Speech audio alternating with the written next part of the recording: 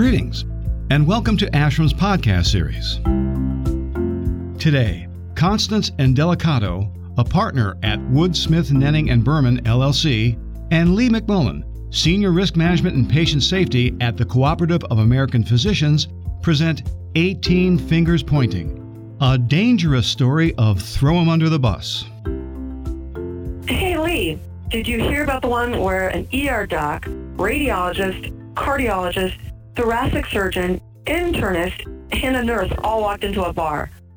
Okay, this is beginning to sound like a bad knock-knock joke.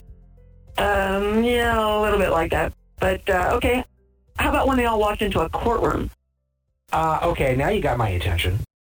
Okay, I'm going to tell you a tale of a true story involving 6 defendant healthcare providers, their 6 lawyers, and their 6 professional liability claim specialists who fought like cats and dogs while the plaintiff's lawyer sat on the sideline licking his chops. Okay, this already sounds like a recipe for disaster. I can see everyone with their hackles up already. Yeah, and the fur was flying. I'm not even kidding. So it all began when a 42-year-old male was brushing his teeth one morning prior to heading to the office. Now he begins to feel dizzy and short of breath. He also complains of mild chest pain and then collapses to the floor, loss of consciousness in front of his 38-year-old wife. She calls 911, of course. He's taken to the hospital where the ER physician evaluates him, gives him a differential diagnosis which included pulmonary embolus, myocardial infarction, and sepsis. The ER physician orders a CT angiogram. It's interpreted off-site by the radiologist. The clinical indication for the study was shortness of breath and possibility of pulmonary embolism. So now the radiologist looks at the study, he rules out pulmonary embolism, and he also rules out deep vein thrombosis. His final impression was advanced pericardial effusion with an unknown fluid collection suggestive of a tamponade requiring an urgent cardiology consult. So the patient is admitted to the hospital for further workup. Now he's in ICU. Okay, so we've got a pericardial tamponade, and we've got either fluids of some sort, blood, infectious, whatever. Exactly. But one of the issues with the radiologist was that he could have done a weighted study and he would have been able to determine that it was blood. However, he does see this large collection of fluid. He knows it's an urgent situation. And as it turns out, they did call in an infectious disease consultant who ended up ruling out sepsis and endocarditis. Okay, so we're probably looking more at blood than any other type of fluid. Right, exactly. So here comes the cardiologist. He reviews the CT. He also agrees with the radiologist's interpretation. An echocardiogram is performed, and it shows a dilated aortic root. The patient is taken to surgery by the thoracic surgeon, and the cardiologist also acts as his assistant.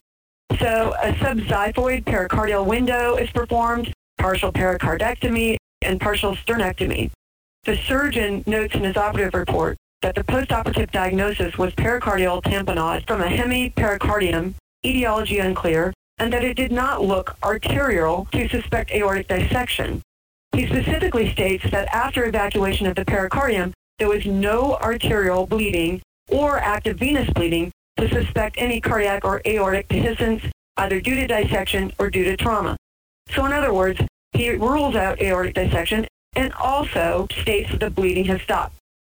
Wow, wait a minute. In my experience, leaks don't start then stop. They usually start up again. So we have a hemipericardium, and the source of the leak is not either found or identified. Right. The plot thickens. Let's keep going. So now we've got the thoracic surgeon and cardiologist who were satisfied. They thought that whatever caused the bleeding had stopped. They'd taken care of the problem. The patient was to remain in the hospital for the next few days for observation and recovery. And that was their involvement. Okay, wait a minute. Where's the cause and source of the bleed still? Exactly. But we'll get to that, so just hold on. The patient remains in the hospital for a few days for observation and seems to be doing well. On the morning of his planned discharge, the patient complained to the nurses that he experienced back pain and leg pain that he rated as an 8 over 10. He reported leg numbness, particularly on the right side. Now, per the order of the defendant internist, he was tested for deep vein thrombosis. When that proved negative and his pain had improved, the internist approved of his discharge, as did the cardiologist. What they did not know is that the nurses had begun administering pain medication, which remained on the chart as a standing PRN order. Okay, I smell a premature discharge here. We basically got pain medication masking symptoms and the internist and a cardiologist not appreciating what really is going on. And the plot thickens once again. We flash forward to the moment the patient arrives at home, because you're exactly right. We will see the patient comes home and the family has a celebratory welcome home party planned.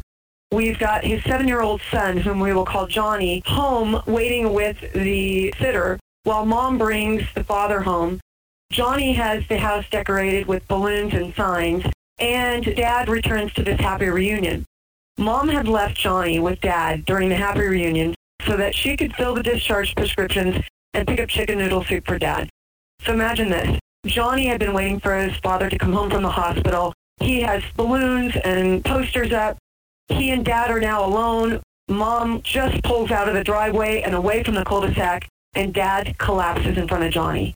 The young boy runs out of the house, screaming for his neighbors to help his father. As mom returns home and was pulling into the cul-de-sac, she sees her husband being carried out on a stretcher to an ambulance and is advised by the paramedics that he has passed away. Okay, this sounds like a really bad reality TV show. You've got a 7-year-old running around a neighborhood screaming for help. You've got a tragic pattern happening here, and we've got a lot of physician co-defendants, and I suspect a lot of exposure. You've got everybody blaming and pointing the finger at each other, including the nurses. Precisely. Let me tell you what happens next. We flash forward to a conference room with little Johnny wearing a clip-on tie, his hair neatly combed and slicked back, bravely providing the details of having visited his father in the many days of his hospitalization and of planning his celebratory return home, only to have his daddy pass away before his own eyes. And let me explain. We got a call from the plaintiff's lawyer saying, Johnny wants to give his deposition, and we're going to provide you dates. And of course, we would never take the deposition of a 7-year-old boy, but the plaintiff's attorney advised us, Johnny's deposition is going forward, and if you don't want to take it, we will. Johnny wants to give his deposition. This is at his insistence, as he is now the head of the household and wants to do this for his mother. Okay, now we've got this tragic case, and we just turned up the heat on the emotional factor big time. How did you guys not get past the emotional impact of this one? Let me tell you, Lee, I think nearly all 6 of us lawyers who were at this deposition were in near tears. This is one of the most compelling depositions I've experienced. Thereafter, of course, the emotions ran high, and the parties knew the case had to be resolved by each defendant, each lawyer, and each claims specialist, but each were at odds with one another. This case should have been resolved immediately, but now everyone is finger-pointing. The providers are blaming each other, the lawyers retained experts who were critical of each other, and the claims specialists started arguing that one or the other always pays more. Okay, been there, done that in my old claims days. This is, once again, the perfect storm situation where you've got the co-defendants fighting one another between the physicians, between the attorneys, between the claims staff, and it just carries over to bad attitudes on the next time around. Right. This is the most craziest litigation because this went on for over a year and a half. We could not agree upon anything. We couldn't stop the finger pointing. And on the eve of trial, having completed 36 expert depositions, the parties finally agreed to participate in mediation. The problem as to why we had not participated in mediation prior to the eve of trial for all these depositions is that no one wanted to admit that settlement was something that had to be taken care of. So everyone was waiting for the other person to go to mediation.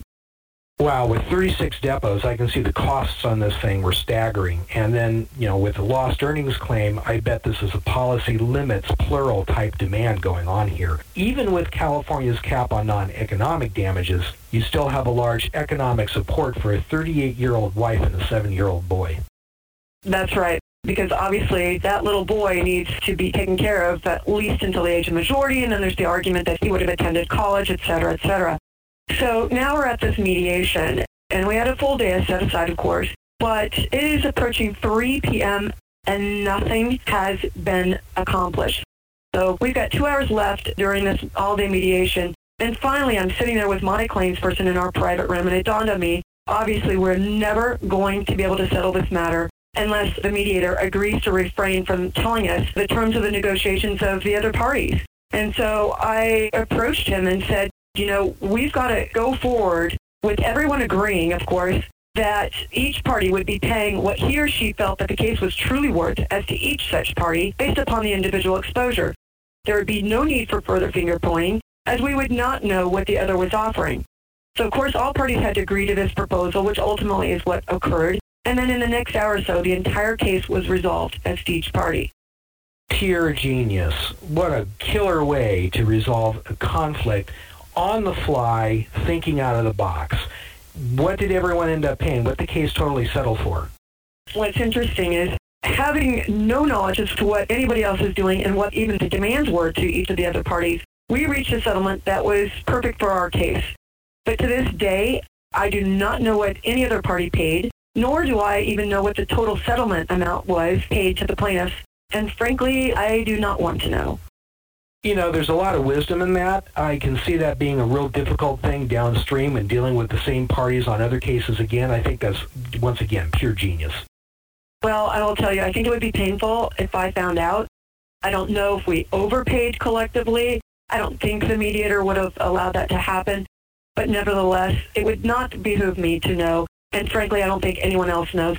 We see each other from time to time, and nobody has really ever brought this even up to one another.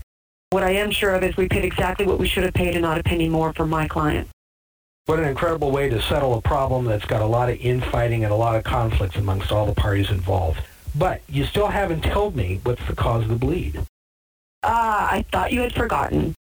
Much to everyone's surprise, according to the autopsy, the immediate cause of death was cardiac tamponade caused by dissecting aortic aneurysm. The aorta was torn immediately above the coronary sinuses and extended down into the bifurcation.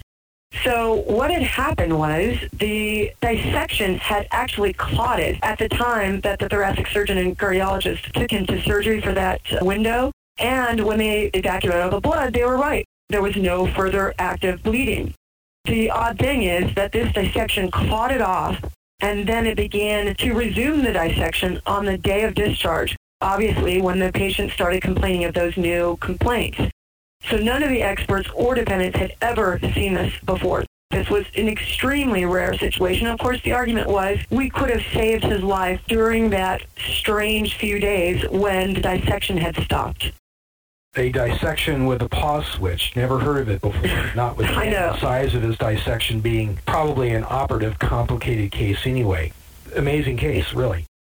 Yeah, it was really an unusual case. So let's go over the takeaways from this. So number one, obviously no finger pointing. I mean, we all know this is a general rule that it's just going to make the plaintiff's case easier. And look what it did in this case. Try to just defend your own case and not look to blaming the others. The other element that I identify is once you have a reason to resolve the case, you should do so earlier rather than later once you recognize there's exposure. Exactly. When we walked into that deposition with little Johnny, the case needed to be resolved. We knew we couldn't go to trial. And then, again, the last takeaway from this is the mediation, the way you can come up with a way to resolve a very difficult case when you have multiple defendants. Maybe the best way is to try to just stick to your evaluation as to your exposure and not know what the others are doing as far as their contribution. Genius way to resolve, great formula to deal with conflict-type cases, and that's what happened when they all walked into the courtroom. Thanks for listening. Please visit ashram.org for more information and educational offerings.